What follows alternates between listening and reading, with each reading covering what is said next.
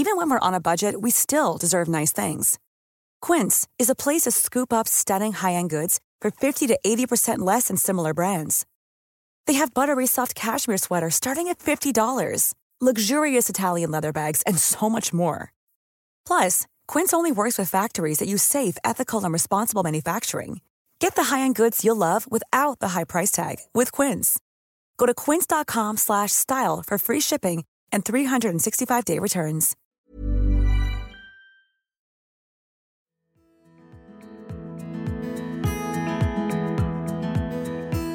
Suomi tarvitsee positiivista puhetta perhe-elämästä.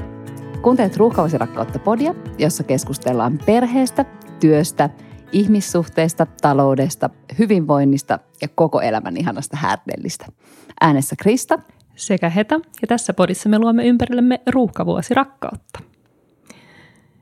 Mä oon kuullut, että meidän tämän päivän vieras on pistänyt jopa työpaikallaan vierailevat verotarkastajat lankuttamaan. Mitä ihmettä? Siitä me varmaan kuullaan tänään lisää, mutta tästä inspiroituneena mä Krista mietin, että pitäisikö me aloittaa oma lankkuhaaste. No mutta sehän olisi hauska, eikä tässä niinku muu auta. Googlatkaa siellä muutkin ja etsikää lankkuhaaste. Sieltä löytyy paljon hyviä esimerkkejä. Jes, kaikki messiin. Tämän päivän innokas lankuttajavieras on 4 lapsen isä. 1 lapsista on vasta vauva, 3 jo aikuisiän kynnyksellä. Hän on Shifted Suomen toimitusjohtaja ja enkelisijoittaja. Jo yli 10-vuotias Tori.fi on yksi hänen aikansaannoksistaan, eli hän on aikamoinen kiertotalouden pioneeri Suomessa. Vapaalla hän harrastaa muun muassa maantiepyöräilyä, meditointia ja ulkoilua perheen kanssa. Tervetuloa luomaan kanssamme Ruuhkavuosirakkautta, Jussi Lystimäki. Aivan mahtavaa olla täällä tänään. Mitä sulle kuuluu tänään? Hyvää kevätfiilistä. Paljon varmaan tällaista odottavaa energiaa. Luonto herää, Suomi toivottavasti kohta herää ja jotenkin tuntuu, että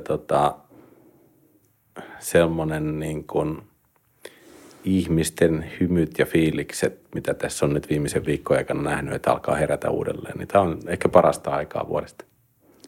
Ehdottomasti. Ja tuossa nopeasti kerroinkin jo vähän sun perheestä, mutta kerro vähän omin sanoin lisää. Ketä sun perheeseen kuuluu? Joo, eli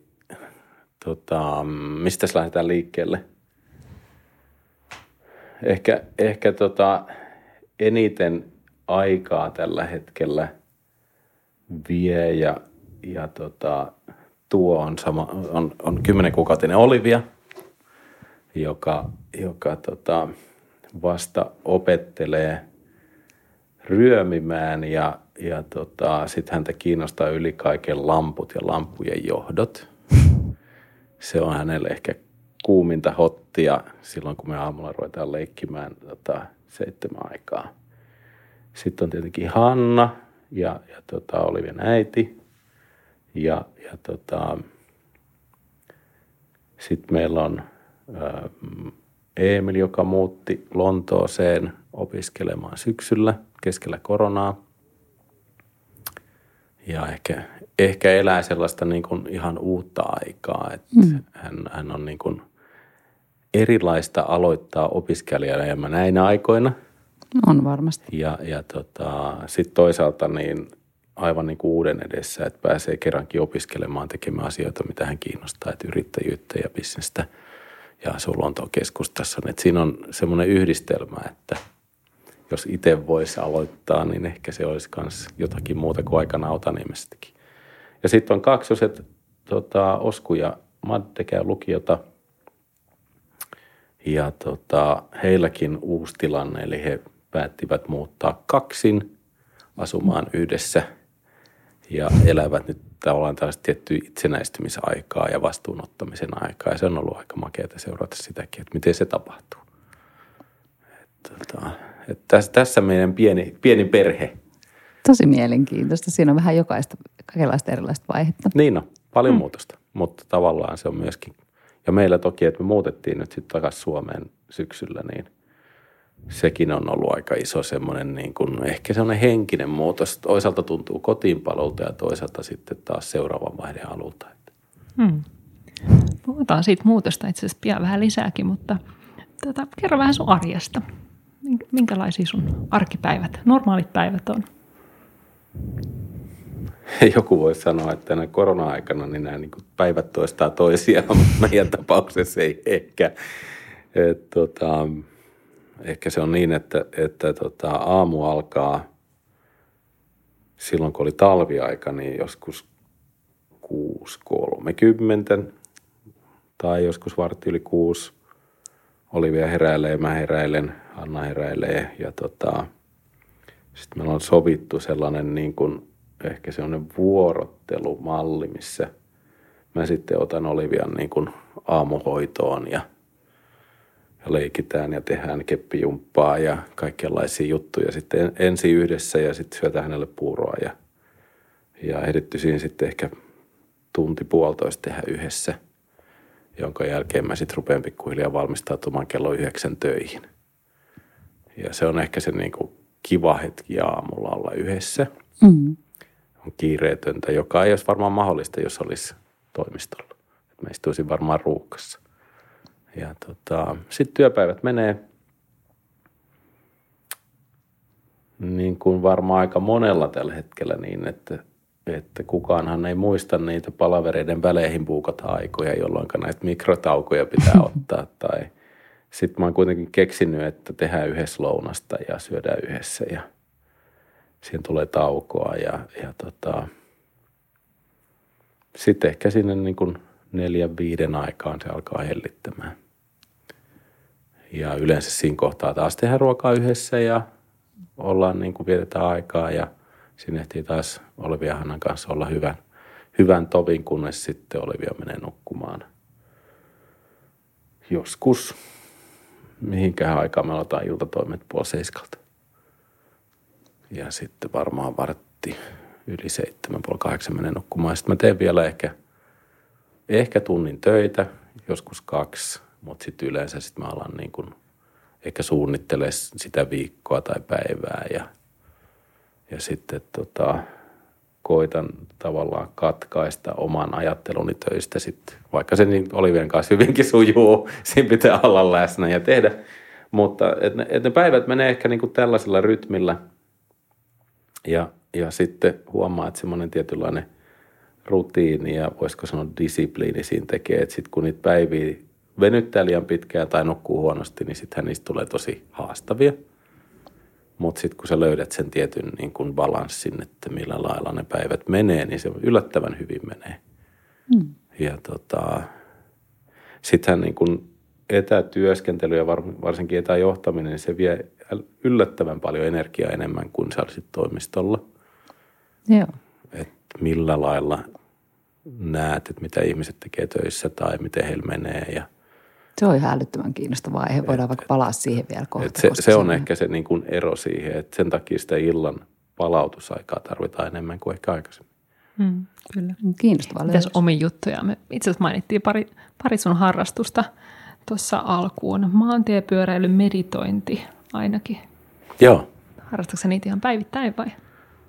No se ehkä, meditointi on ollut seurannut matkalla mukana ehkä 10 vuotta. Enemmän ja vähemmän aktiivisesti, mutta sitten tämä koronavuosi ehkä sitten laittoi sen niin kuin toisen niin kuin vaihteen. Toisaalta siihen oli mahdollisuus, että tavallaan sulla on enemmän aikaa, mutta sitten eihän te niin kuin, jos sä mitä tahansa verkossa päädyt jollekin uutissivustolle, niin eihän se nyt hirveän positiivisia asioita mikään koskaan kirjoita. Ja sitten kun sä oot muutoksen keskellä ja yrität niin kuin pitää muut ihmiset vauhdissa, niin sitten se, että miten sä pidät itsestäsi huolta, niin sitten mulla oli hyvä ystävä, joka käytti sellaista hengitystekniikkaa ja sitten tuli vähän semmoinen oma juttu. Ja taisi olla eilen, kun mä katsoin, että mulla oli 555 sessiota tehty nyt sen appin kanssa viime maaliskuusta eilisen päivään. Okei. Mikä tämän sovelluksen nimi? Sen nimi on Wim Hof. Ja tämä on semmoinen, semmoinen hauska kaveri, jota mäkin olen nähnyt joskus uutisissa, että hän ui jäisessä vedessä Pohjoisnavalla tai kiipeä vuorelle sortseissa tai näin. Ja sitten mä lähdin tutkimaan tätä se siis perustuu siihen, että mä tiesin aikaisemminkin, että hengittämisellä on hirveän iso rooli, miten autonominen hermosto ja kaikki muu toimii ja miten se rentoudut. Ja siinä apissa sattuu olemaan vaan semmoinen niin kuin ohjaava malli, jolla se ikään kuin teet sitä niin kuin harjoitusta. Ja sitten se fiilis, mikä 10 minuutin aikana tai vartin aikana syntyy, niin se on ihan noin uskomaton siihen, mihin mä aikaisemmin ehkä meditoinnilla pääsin puolesta tunnissa tai tunnissa. Nyt tästä on niin moni meidän vieras puhunut niin ylistävää sävyä, että pitää ehkä itsekin vihdoinkin step up the game ja oikeasti opetella enemmän kuin vaan silloin tällöin jotain Headspacein pieniä juttuja. Joo, siis se on niinku semmoinen, joka mä teen sitä, jos on hyvä päivä, että mun aamulla ja illalla ehdin, niin sitten mä teen 2 kertaa, mutta yleensä kerran. Ja sillä on hirmo vaikutus siihen, mitä mun päässä sisällä liikkuu tai millainen fiilis mulla. Tämä kaikki kuulostaa suorastaan tosi zen korona-alialta kotona. Kyllä. On todella, kyllä. Mutta sä kerroit tuossa ennen meidän nauhoituksia, kun juteltiin tästä, että tulisit vieraaksi, niin myös tästä, että jossain kohtaa vuotta sä sait tärkeän ylennyksen operatiiviseksi johtajaksi myös kotona. Eli joudut ottaa vähän muitakin vastuita kuin pelkän sen töissä johtamisen. Kerro vähän lisää siitä. Joo, siis kyllähän se niin kuin, jos miettii, että millainen se arki oli Madden tai Oskun tai Emilin kanssa, koska he on niin kuin aika, Emil on 20 ja Madden Osko 18. Se on ollut niin kuin uskomattoman kiireistä aikaa. Ja siitä on 20 vuotta about. Ja silloin oli vähän niin kuin halusi kaikki asiat tehdä samaan aikaan.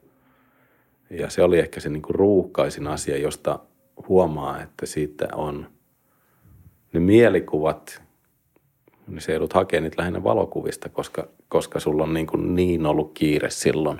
Ja ehkä nukkunutkin, miten sattuu. Ja sä oot tavallaan niin kuin vaan mennyt sitä päivien viikkoa läpi. Mutta ihan huikeata aikaa silloinkin. Niin nyt sitten ehkä enemmän, että haluaa olla enemmän läsnä ja nauttia siitä niin kuin vauva-ajasta. Niin.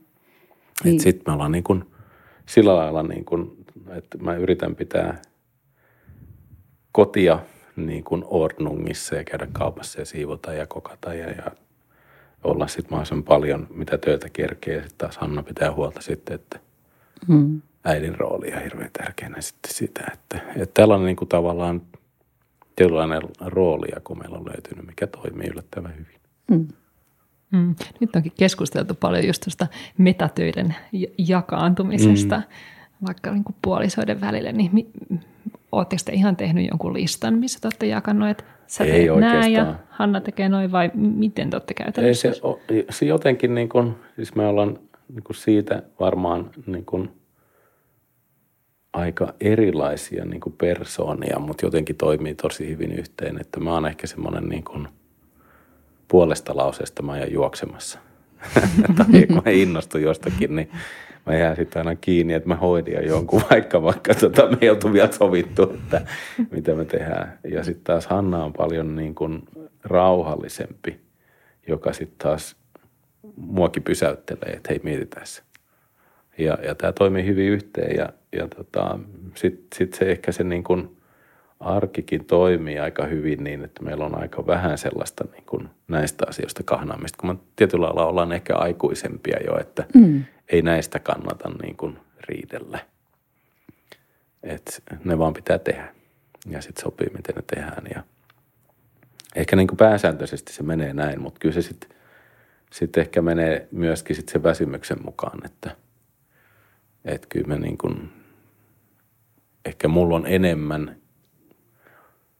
enemmän sitä niin kuin mahista, että päivässä on enemmän vaihtelua ja voi enemmän nukkua kuin Hanna ja näin. Niin se tavallaan sitäkin kautta sitten koen, että kyllä mun pitää sitten se omakin puoli hoitaa. Mutta se ehkä niin kuin, siinä auttaa se, että hankkii kivan imurin. Tai järjestää asioita niin, että mä oon aina tykännyt kokata ja tehdä ruokaa, niin nyt se niin kuin pääsee sitäkin toteuttamaan ja se nyt katkaisee sen työpäivänkin hyvin, että pitää keksiä aina jotain uutta kokattavaa. Niinpä. Ja nythän te olette vasta hetken ollut kuitenkin Suomessa. Oliko se 2016, kun muutitte Barcelonaan, eikö niin? Niin miksi te oikeastaan muutitte sinne? No siinä oli sellainen story, että se on osittain varmaan siihen, miten viittasitte alkuun lankuttamiseen ja tällaiseen asenteeseen ja ehkä sen niin kuin, tietynlaisen niin kuin yrittämisen näkyväksi tekemisen, niin se oli siellä Schibstedilläkin silloin, niin me tavallaan tuotiin hulluina suomalaisina se joka paikkaan. Jos oli joku tapahtuma tai kokous konsernissa, niin aina me tehtiin näitä juttuja ja saatiin siitä tavallaan puheenaihetta. Ja siitä ehkä sitten myöskin tuli sitten se niin kuin 2015 ja tehtiin organisaatiomuutos. Ja sitten etsittiin, että miten me rakennetaan tai miten he halusivat rakentaa seuraaviin niin kuin Torin kokoisia tai vähän isompia maita eteenpäin. Ja sitten tuli vaan soitto, että hei, että haluaisitko lähteä tänne vastaan näistä 11 maasta. Ja se ehkä tuli siitä, että oli ollut, vaikka täällä niin kuin periferiassa tavallaan ollaan, niin sitten se ikään kuin sitä kauttakin pääsi ihmisten mieleen enemmän.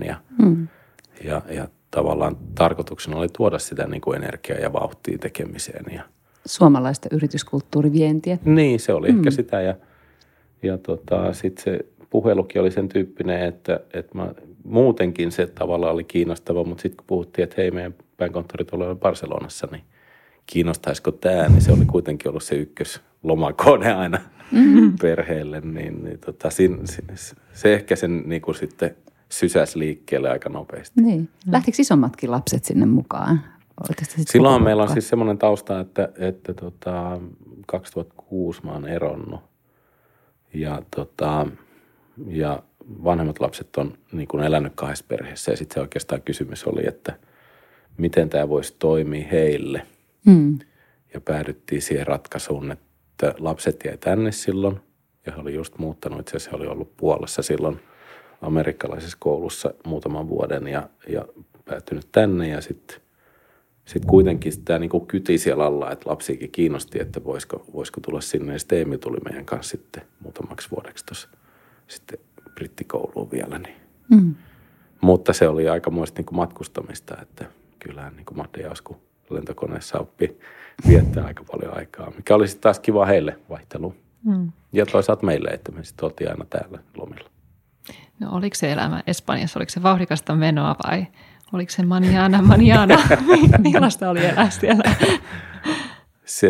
Se on, siitä on varmaan niin kuin mielikuvathan on niin, että Espanjassa olisi vähän niin kuin manjana meininkiä. Mutta sitten se Barcelonan ympäristö ja varsinkin meidän konserni on aika semmoinen, että valtaosa johtajista on käynyt jonkun McKinsey-koulun ja ne tulee sen tietynlainen niin kuin ehkä mentaliteetin ja työetiikan kannalta, että aika harva päivä oli alle 10 tuntia. Ja siellä kuitenkin, ja Hannakin oli duunissa sitten yhdessä hyvässä startupissa, jossa niin kuin päivät alkoi kuitenkin 8 ja päättyi 7 tai 8.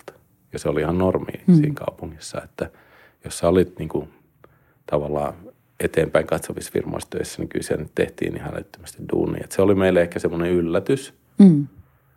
Ja sitten siinä vaan piti löytää niin kuin jonkinlainen balanssi, mutta kaikki viikonloput me oltiin sitten vuorilla haikkaamassa ja tehtiin yhdessä juttuja, että se oli sitten se niin kuin iso plussa. Että arkipäivät ehkä oli semmoinen niin kuin yllätys, että miten vähän oli aikaa sitten tehdä mitään muuta. Joo.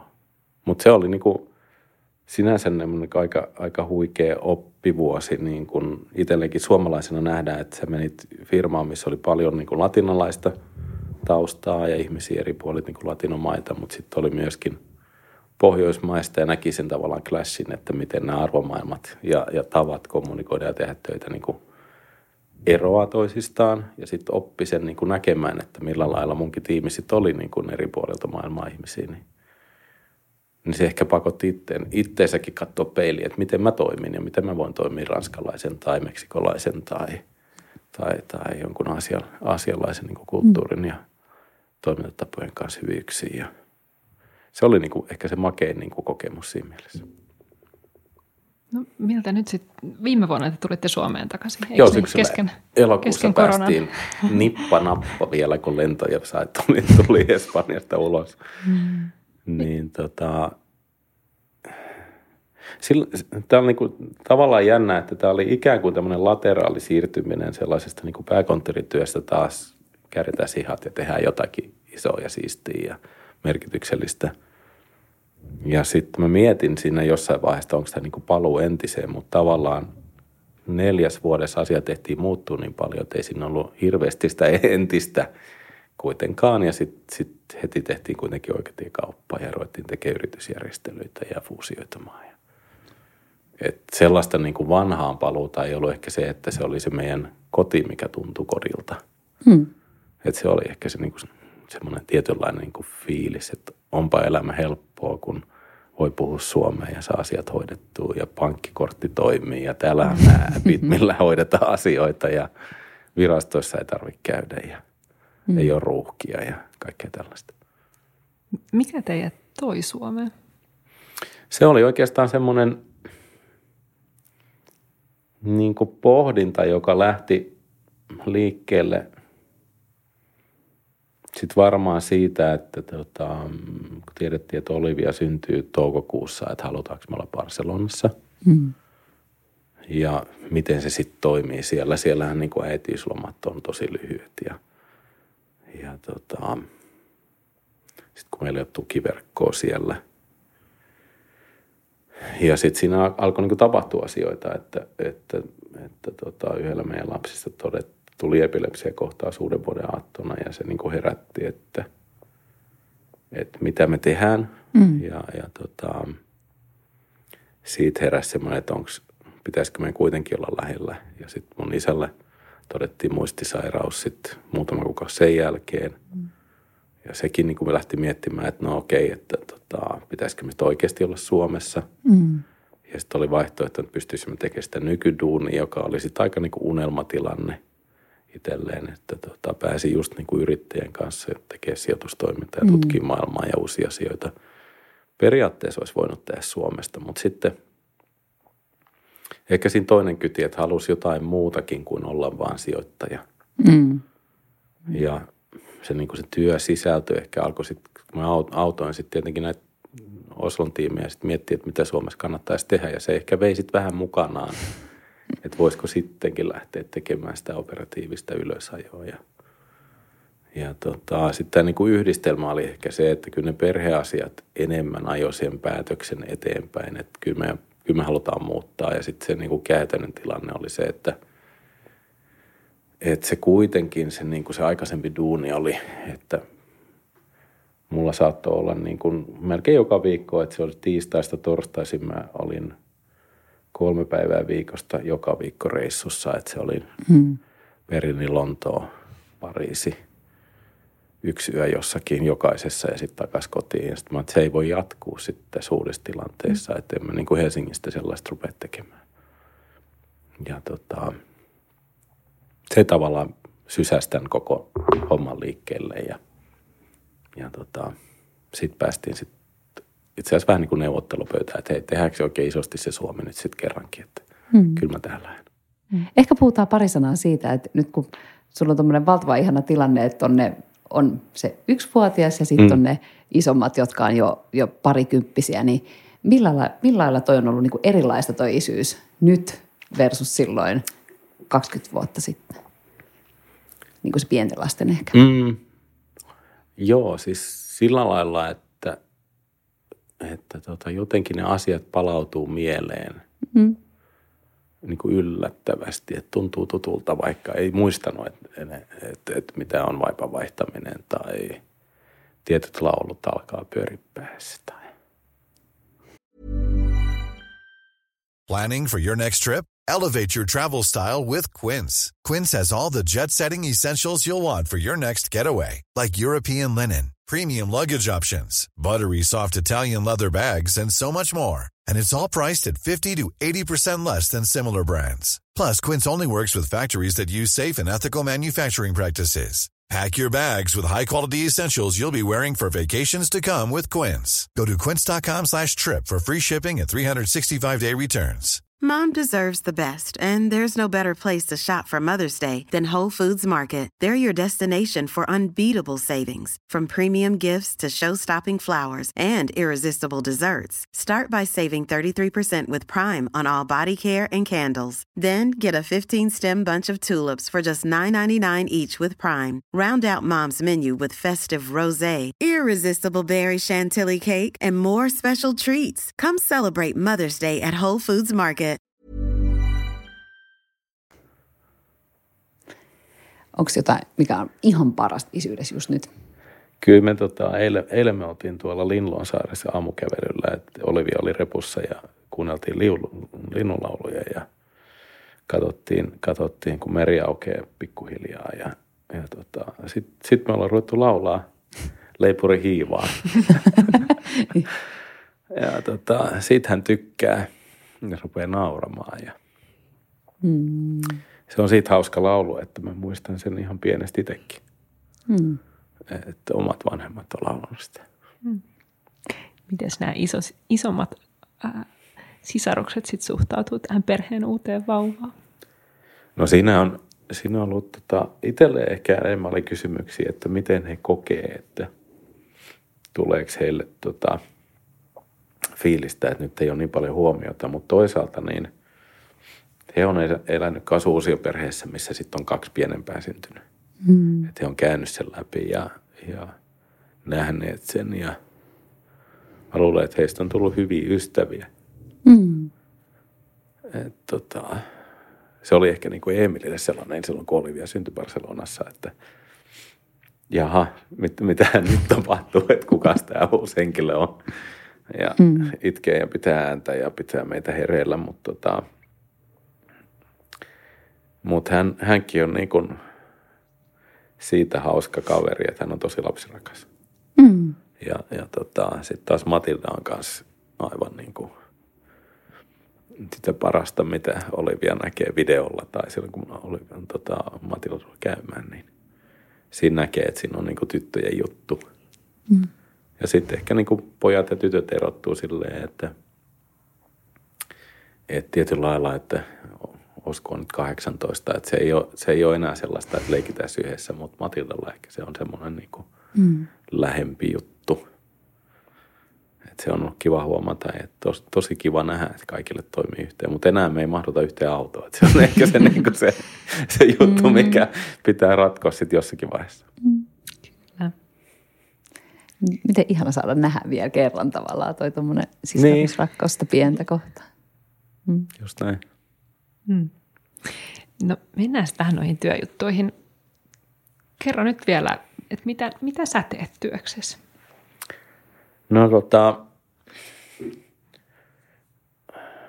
mistä mä lähtisin siitä siis, mä siis toimarina Sipset Suomelle, mutta se ehkä mitä mä teen työkseni, niin mun hommana on saada muut ihmiset innostumaan ja tehdä se niin, että he pystyy kytkemään oman työnsä ja sisältönsä siihen isoon kuvaan, mitä me halutaan saada aikaiseksi. Se on ehkä se ainoa juttu, mitä mun pitää tehdä.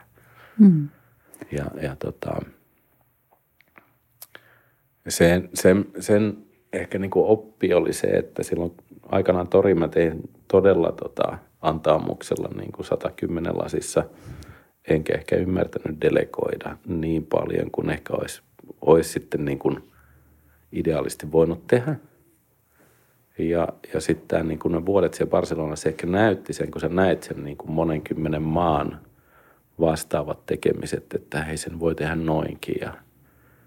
Ja sitten näiden startup-kokemustenkin jälkeen, kun sä näet jonkun perinteisen firman 3 kaveria lähtee tekemään ja 2 vuoden päästä siellä on 200 ihmistä, niin mitä siinä tapahtuu, niin se on sellaisia kokemuksia, että mä oon niin kuin miettinyt, että mikä se mun oikea duuni on sitten, että joo, on varmaan titteliä ja vastuuta, mutta kyllä se niin kuin kaikki päivät menee siihen, että mä haluan varmistaa, että ihmisillä on niin kuin tosi hyvä fiilis tehdä asioita. Ja ne tietää niiden prioriteetit ja mikä niiden merkitys on. Se on ehkä se, niin kuin se koko juttu. No sitten puhutaan paljon siitä työn merkityksellisyydestä ja me tuossa sivuttiinkin sitä nopeasti. Mitä se sulle tarkoittaa, jos sun pitäisi niin kuin kiteyttää? Mistä sä löydät sen merkityksen?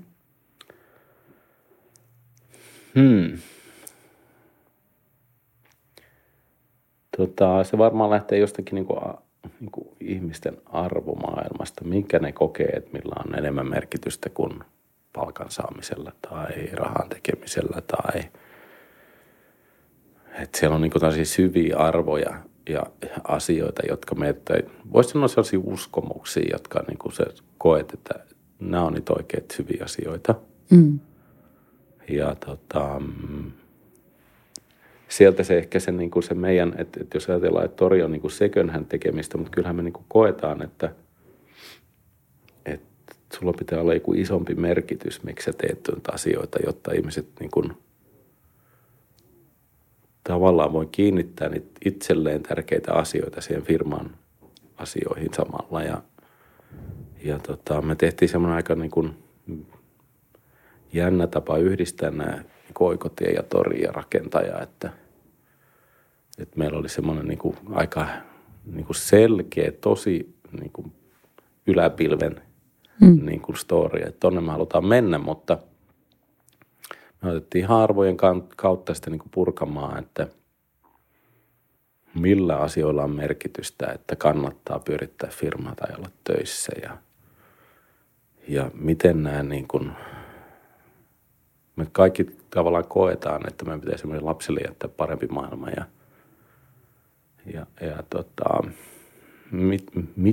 mihin sitten pitäisi keskittyä, että täällä olisi vielä niin kuin puhdasta vettä ja asiat voisi toimia ja sitten tavallaan, että tuodaan sinne sellaisia, että esimerkiksi Oikotie on työpaikkasaitti, mutta kyllä me halutaan sinne niin kuin mahdollistaa diversiteettiä ja tasa-arvoisuutta ja ihmisille uusia mahdollisuuksia. Että ne tavallaan on tärkeitä siellä sisällä. Että ei vaan niin kuin optimoida, että missä tulee eurot tai kuka klikkaa mainoksia, vaan enemmän, että millä me pidetään huolta, että me voidaan ajaa näitä tärkeitä arvoja sieltä läpi. Ja isona toimijana teillä on aikamoinen vastuukin. Niin se on niin kuin, tavallaan se on niin kuin tietynlainen tämmöinen, ehkä iso umbrella-termi voi olla vastuullisuus tai sustainability, jota mä koettu sitten niin kuin pukea arkeen. Ja tuoda, että miksi nämä asiat on tärkeitä, että jos ei kukaan muu näitä vie eteenpäin, niin meidän pitää viedä eteenpäin. Kyllä. Sä oot torin perustanut ja nyt sitä viet eteenpäin. Ja jos miettii niin kuin ihan tori.fiitä, niin se ydinliiketoiminta, niin se on niin kuin kiertotalous. Joo. Mitä sä itse shoppailet torista tai mitä ostat käytettynä? Kyllä se, ehkä sen esimerkiksi nyt keväällä, niin kyllähän meillä on niin kuin, että ikään kuin nämä niin kuin muutot ja tällaisetkin on ohjannut siihen, että sä ymmärrät, että jos hankit jotain uutta, niin sitten sä luovut jostain toisesta. Ja sitten sen on nähnyt, millaista iloa se voi tuottaa jollekin toiselle, joka tekee sen löydön. Että sen sijaan, että sä niinku kuskaat sitä jonnekin tai jätät varaston pohjalle happanemaan tai et tee sitä mahista, kun se on niin pieni vaiva. Niin se on tavallaan se, niin kuin se mitä mä itsekin näen, että itse asiassa tänään just katsottu, että hei, että me tuotiin Barcelonasta kalusteita, jotka ei vaan niin kuin meille tuohon kotiin mekään. Niin ne on nyt niin kuin menossa kaupaksi ja samalla kun katsoo jotain uutta, niin tällä hetkellä mulla on torissa aika monta hakuvahtia. On se sitten Tuulen jostakin juoksurattaista, mitkä sais fillariin kiinni, että kohta lähdetään Olivian kanssa ajamaan pyörällä tai kaikkia niin kuin lasten tarvikkeisiin liittyviä tai harrastevälineihin liittyviä juttuja. Että ikään kuin näki, että millainen markkina siellä oikeasti näille on, että ihan huikeasti ihmiset oppinut vaihtamaan tuotteita ja tavaroita ja se ehkä se, niin kuin, se torin rooli, nythän meillä on Facebook-markkina, niin kuin,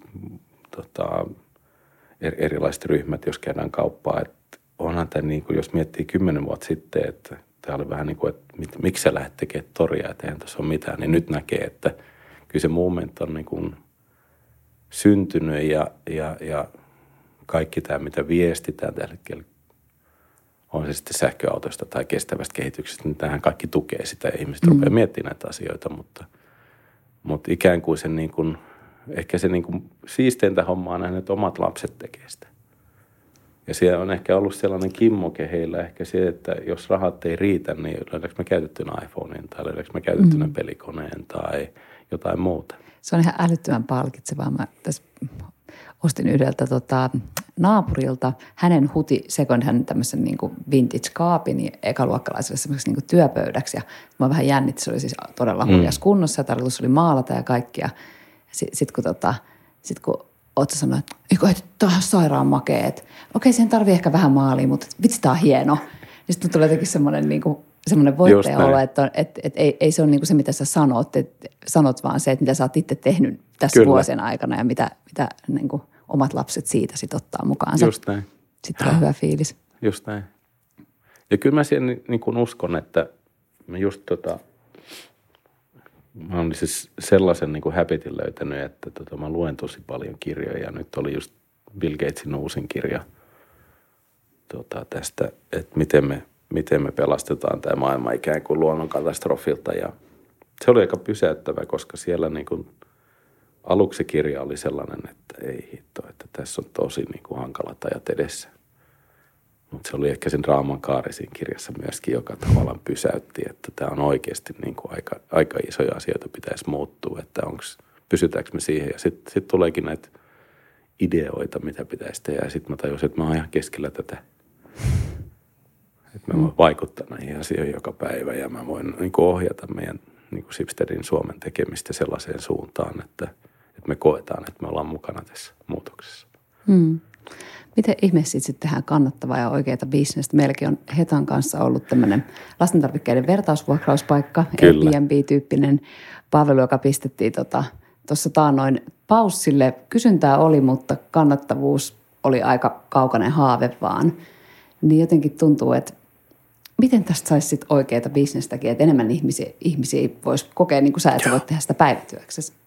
Se ei ole helppoa. Siis se, jos aikaisemmin duuni ennen tätä Suomen hommaa, mä vedin siis Adevintalista meidän globaali sijoitustiimiä ja mietittiin markkinapaikkoja. Ja käytiin niin kuin eurooppalaisia tuhansia keissiä läpi ja aika harva onnistuu. Ja sitten taas Suomessakin on muutama esimerkki, onko se sitten Swappia tai Mjuk, jotka on niin kuin jännällä tavalla onnistunut. Että Swappi on onnistunut puhelimessa, Mjuk tekee tällä hetkellä kalusteiden puolella sitä ja omalla kulmalla. Ja sitten on jotenkin löytänyt sen vaan se resepti, miten se toimii. Second handissa niin kuin haasteena on se, että ne on aika pieniä juttuja ja pieniä summia, mitkä liikkuu. Ja sitten sä tarvitset hirmu skaalan, niin kuin Swappiakin.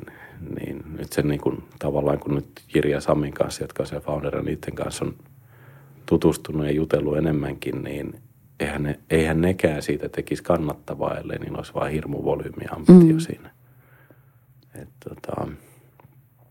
Jos niin kuin Toria miettii, niin siinäkin investointiin 5-6 vuotta tosi paljon ja sitten se alkoi kääntyä vasta.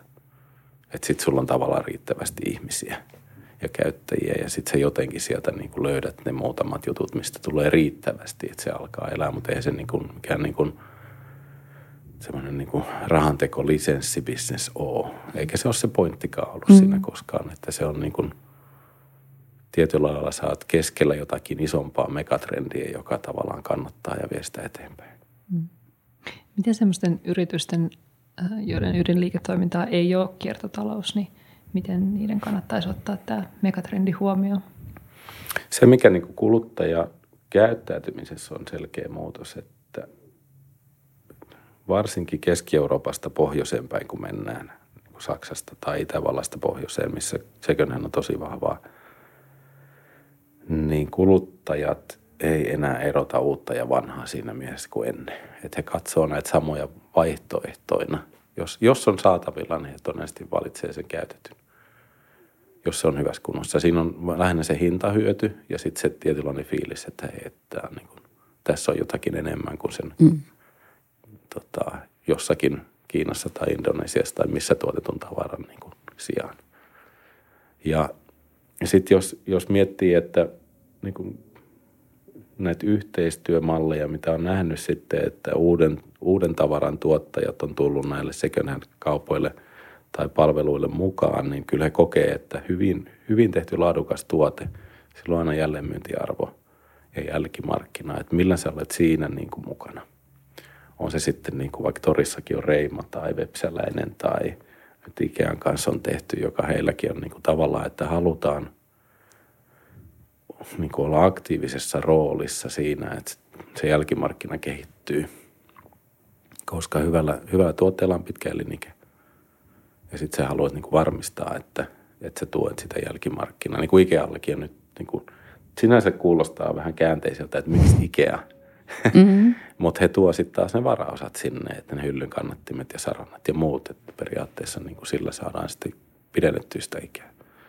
Mutta se on ehkä ollut semmoinen itselle semmoinen havainto, että oli tosi vaikea silloin Tori alkuaikana saada vakuutettua juuri ketään, että hei, määräbrändi, että ei meidän brändi voi olla tuossa mukana. Ja nyt se on tähän vähän semmoinen fiilis, että jollet sä oot mukana second handissa tai tässä jälkimarkkinassa ja pitämässä huolta, niin sitten sua vähän ruvetaan dissaamaan. Se on niin kuin tavallaan kääntynyt sitten ainakin täällä Pohjoismaassa varsinkin, niin sulla pitää olla se joku niin kuin sustainability-kulma siinä sun yhtiössä.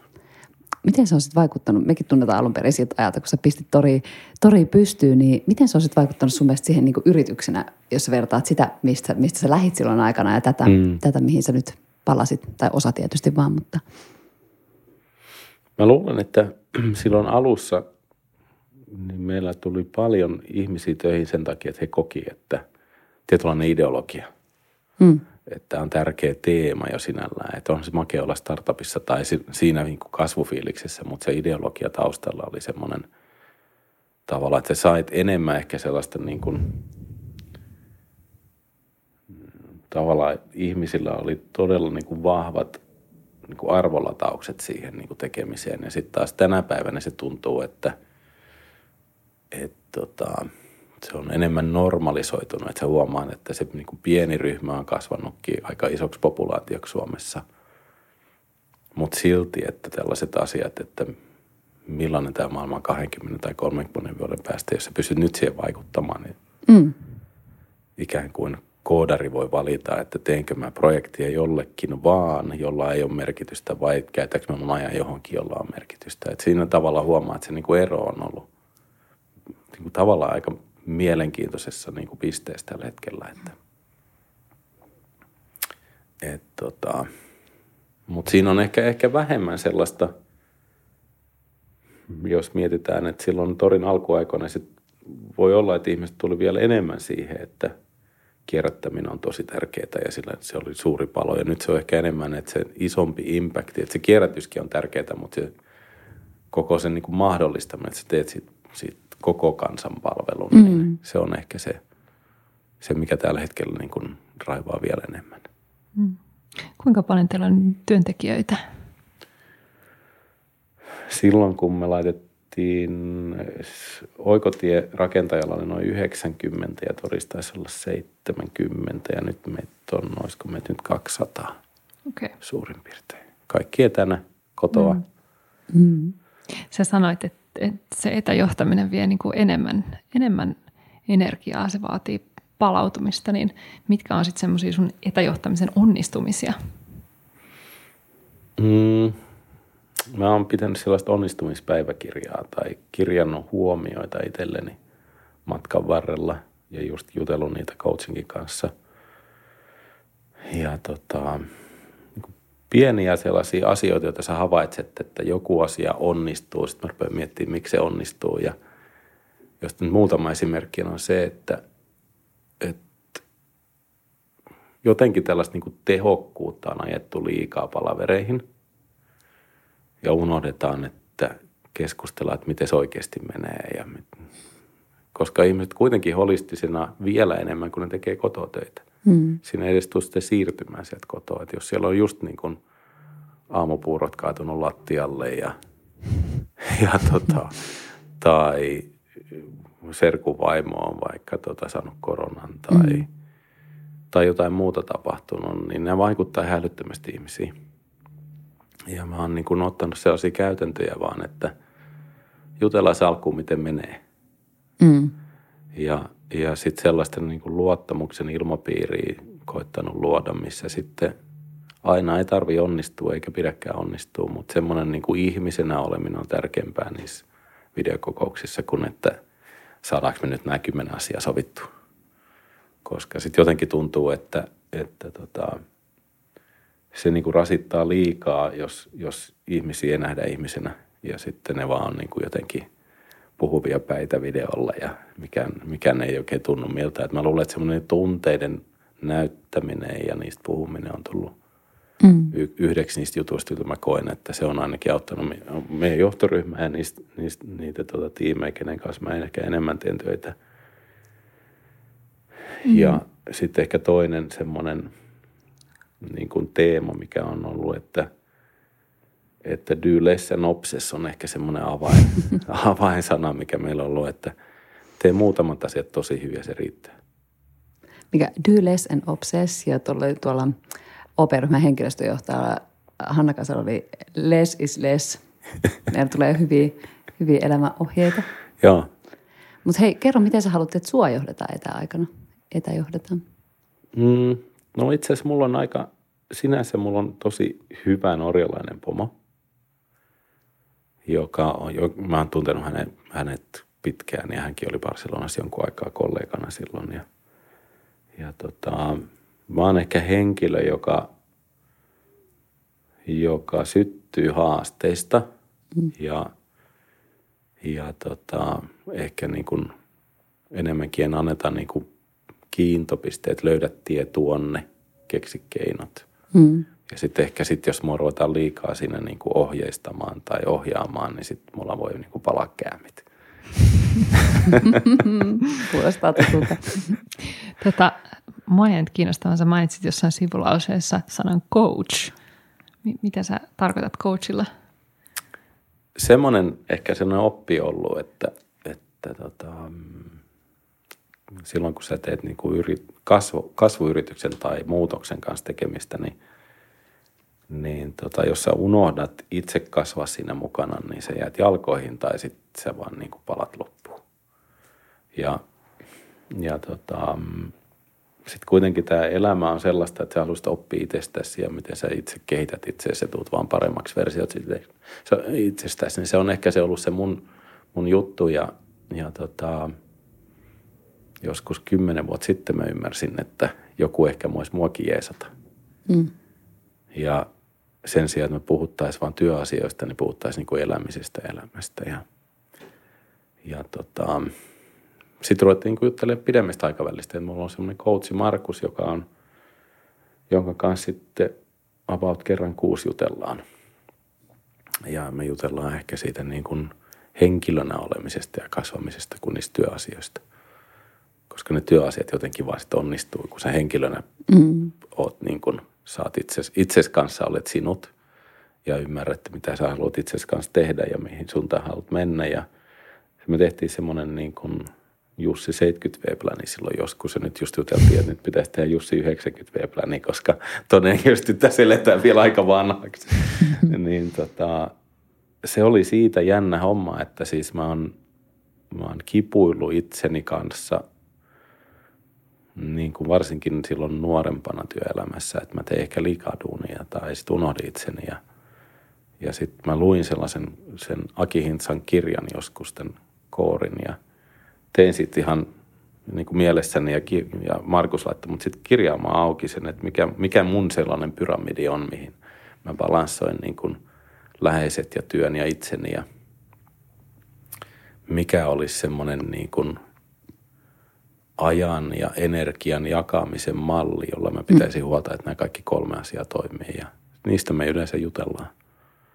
Ja niihin mä yleensä pyrin palaamaan joka perjantai. Että mulla on itselleni varattu perjantai-iltapäivä tai myöhempi iltapäivä, missä mä koitan tehdä itselleni retron, että no miten jos sitä viikko nyt meni ja miten ensi viikko voisi mennä paremmin, että muistan nyt, että pidä balanssia.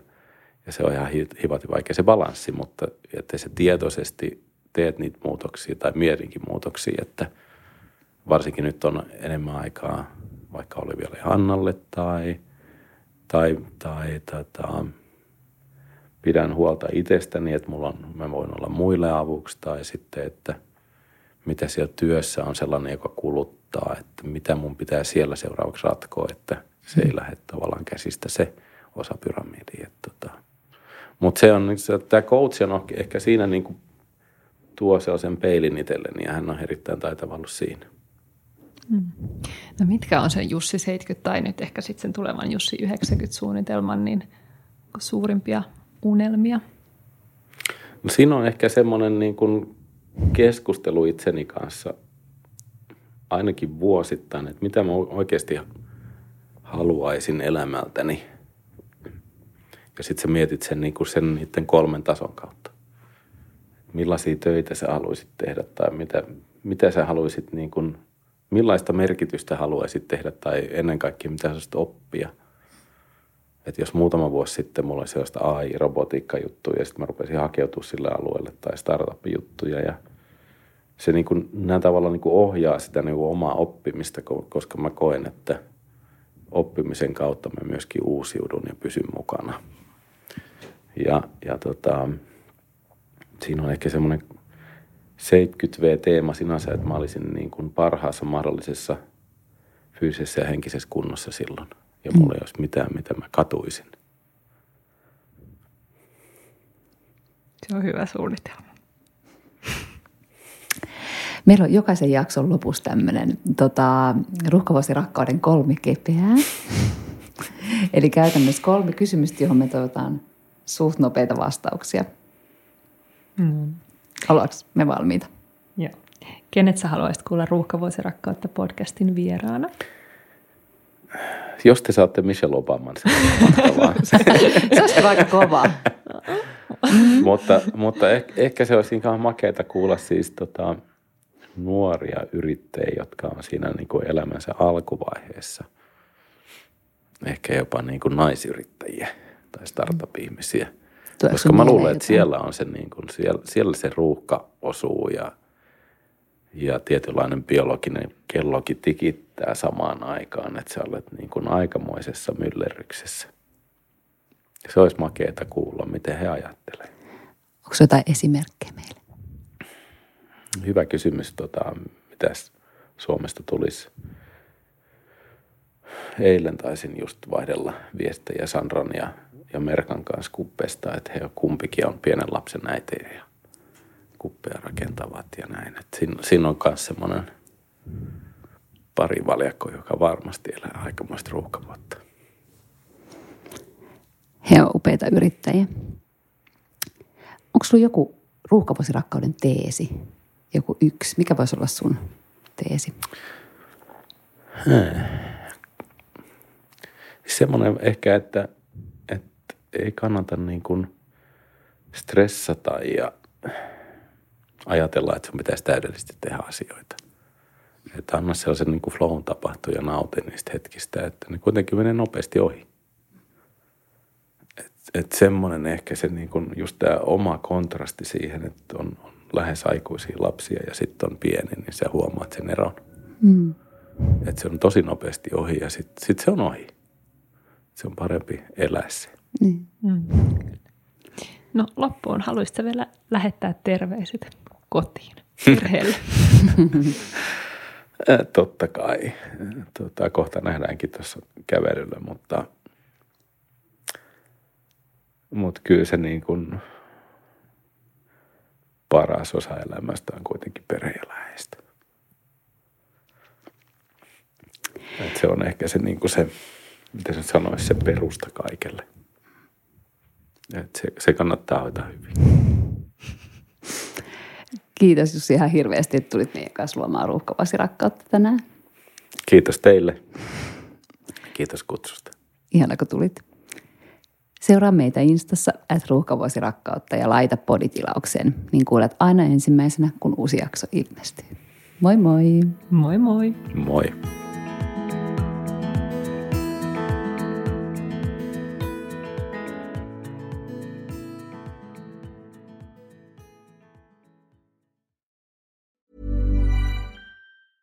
Even when we're on a budget, we still deserve nice things.